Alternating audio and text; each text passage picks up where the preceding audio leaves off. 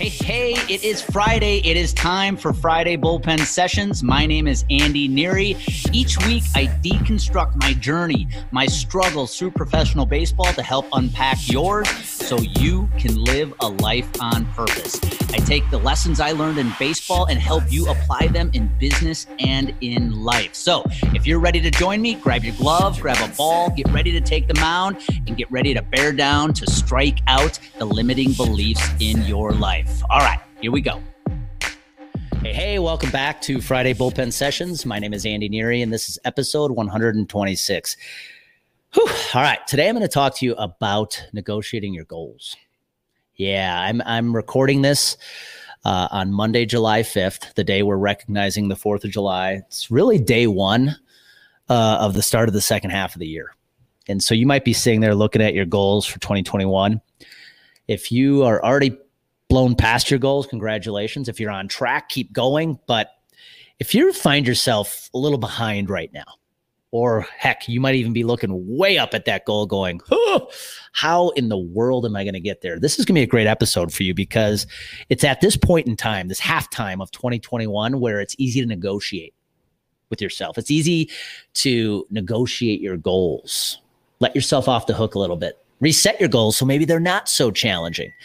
And what I want this episode to do for you today is to really just drive the message home of don't negotiate with your goals. Keep going. And I'm going to share a story with you that really, I really learned what this was all about. It just happened to me over the weekend. And I want to share this with you. After all, I teach and coach the art of storytelling and communication. So I'm going to share a story with you.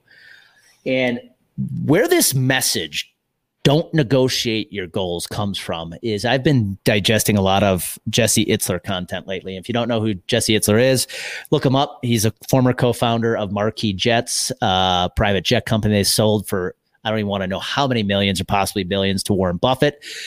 His wife is extremely successful. She is Sarah Blakely, the owner of Spanx. They are both, partners and being co-owners of the Atlanta Hawks. I mean, they're just a tremendously successful family.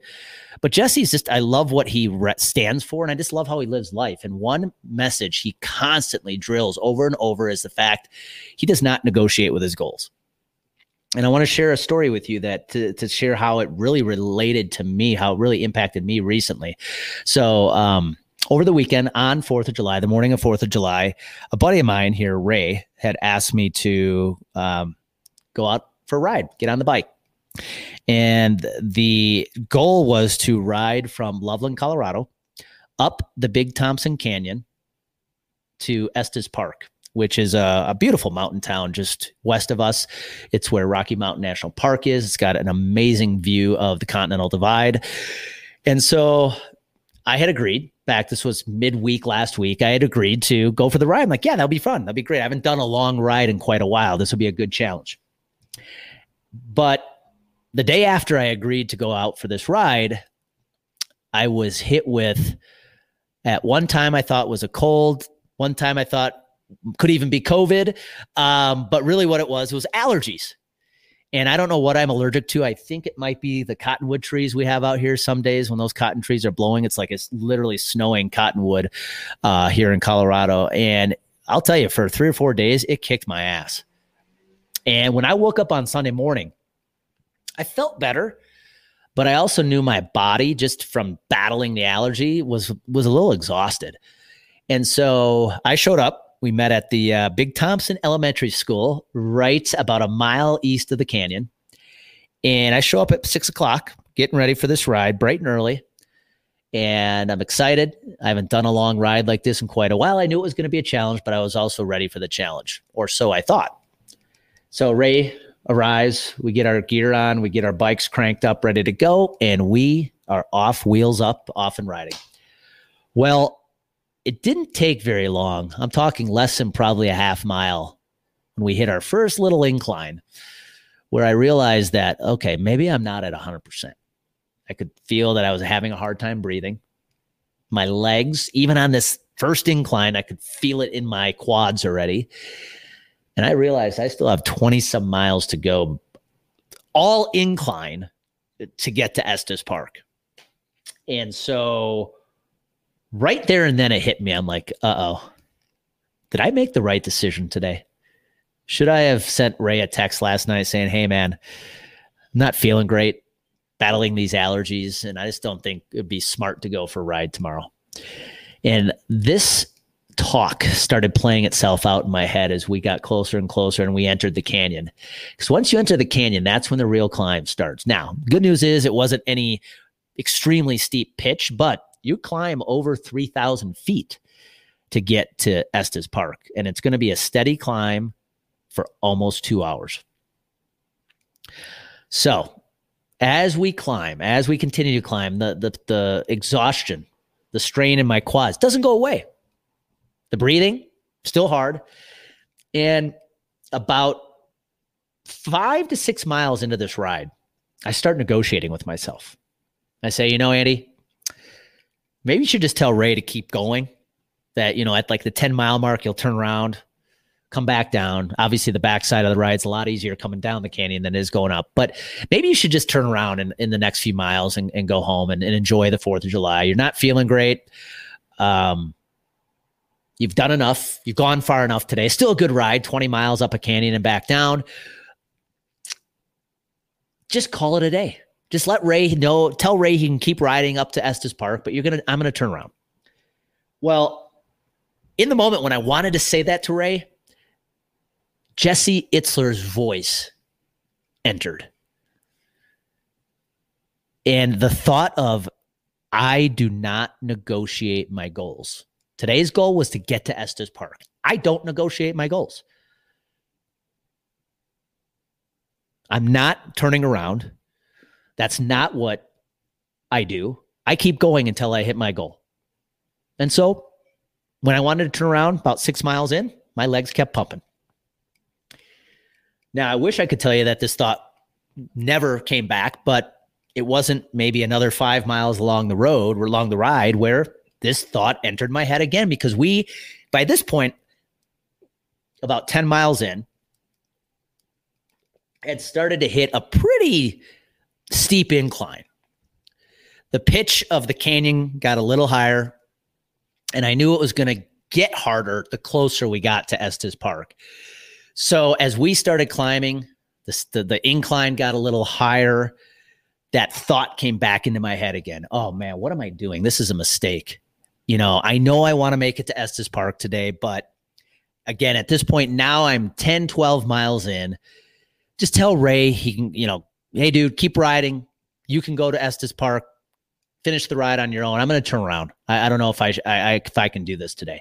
That thought crept in again. But the second I started having that thought, that conversation, I started negotiating that goal, Jesse Itzler's voice entered my brain again. Don't negotiate your goals. And so I just kept riding along, kept going. It got to a point where I was literally saying this to myself over and over. Don't negotiate your goals. Don't negotiate your goals. Don't negotiate your goals.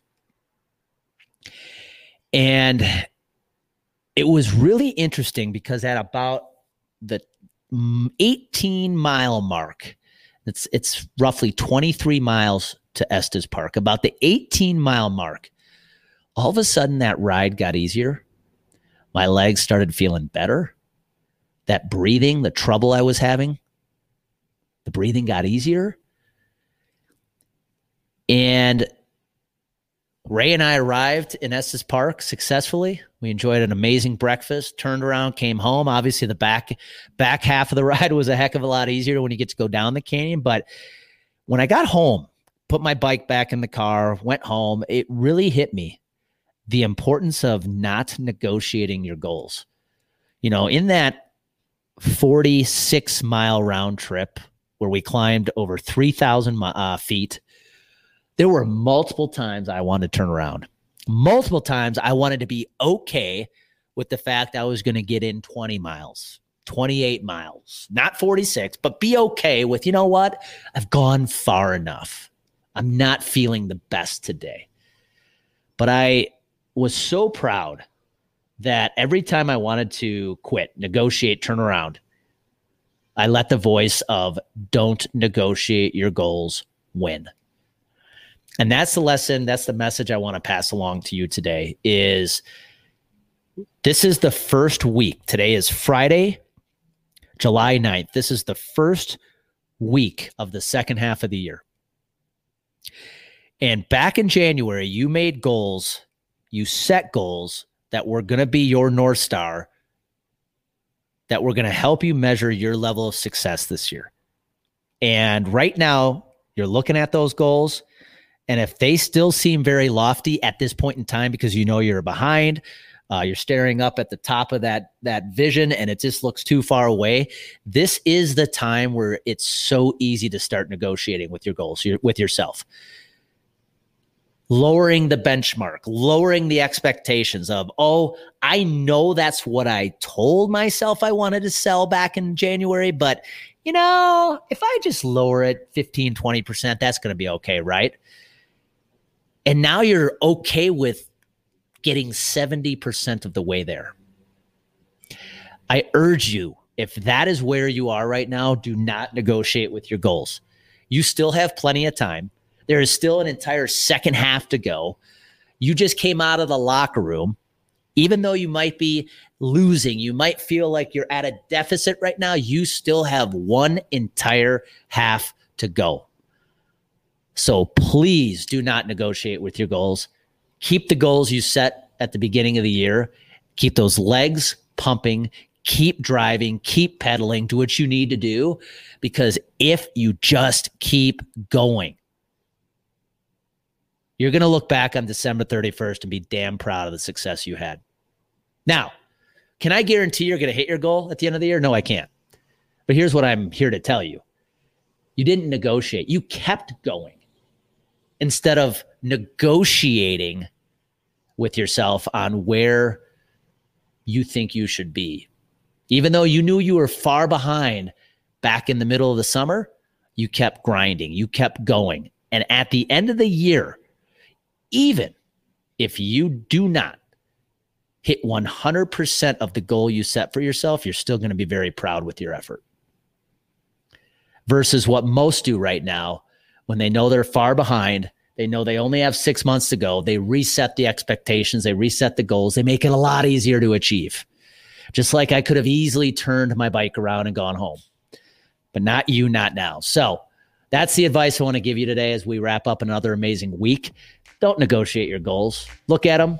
Figure out what you need to do for the next 6 months to have a ton of success. And just keep going, keep plowing, keep climbing, keep riding, because you will be damn proud of the success you had when it's all said and done. Because you know what happens when clarity and confidence collide? Massive action happens today. Go make it happen. Shift your mindset. Hey, thank you for taking the time to listen to this Friday bullpen session.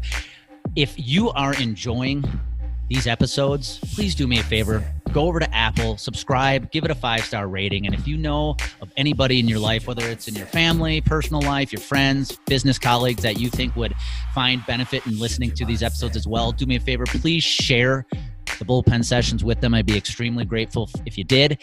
And again, go out and make it happen today. Thank you.